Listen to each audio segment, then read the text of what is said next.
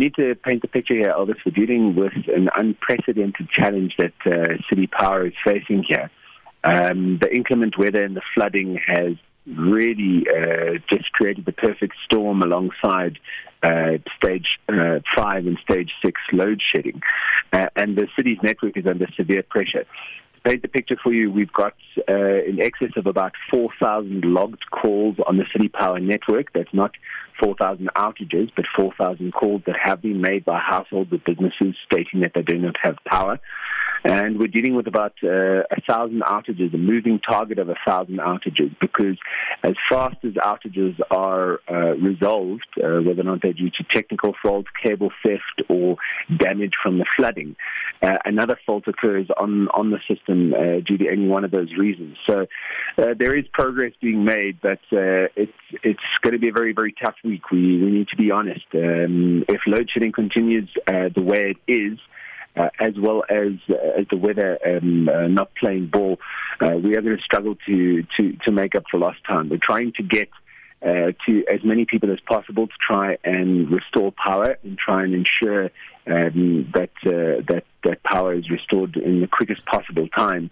But Elvis, we're really up against the elements here. Not only is the excessive rain and also the constant threat of flooding, putting the infrastructure under severe pressure, with some substations being completely submerged.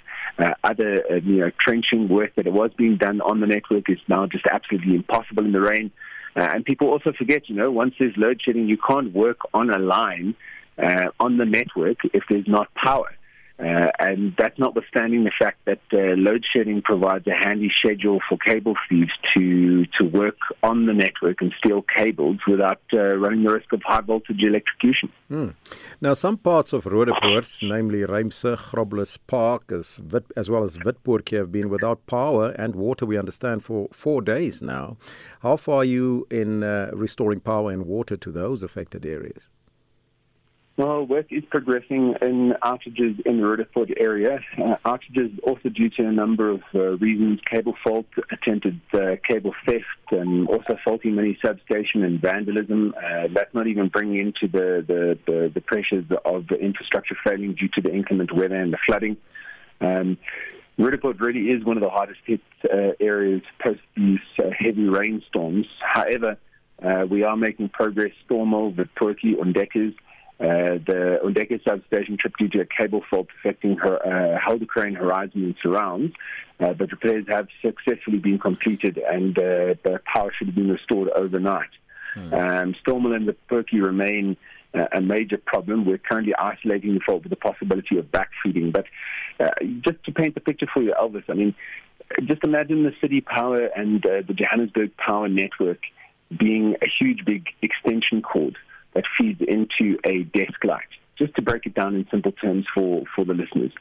Each and every time there's a fault, all right, or there's an issue on that big extension cord that's feeding into the desk light, you need to repair that. You need to, if possible, replace parts of the network that just cannot go on any further. And then on top of that, load shedding is basically the equivalent of switching that desk light on and off continuously. And when you do that, just with simple electrical equipment, you're running the risk of fault and you're running the risk of damage. And when it comes to high voltage things like substations and mini substations, well, you're running the risk of millions, if not billions of rands worth of equipment coming under severe strain and damage because it's just simply not designed to be powered up and powered down at the rate it is at the moment with stage 5 and stage 6 load shedding. What sort of relief efforts are in place for some of the Gauteng residents displaced by the recent floods?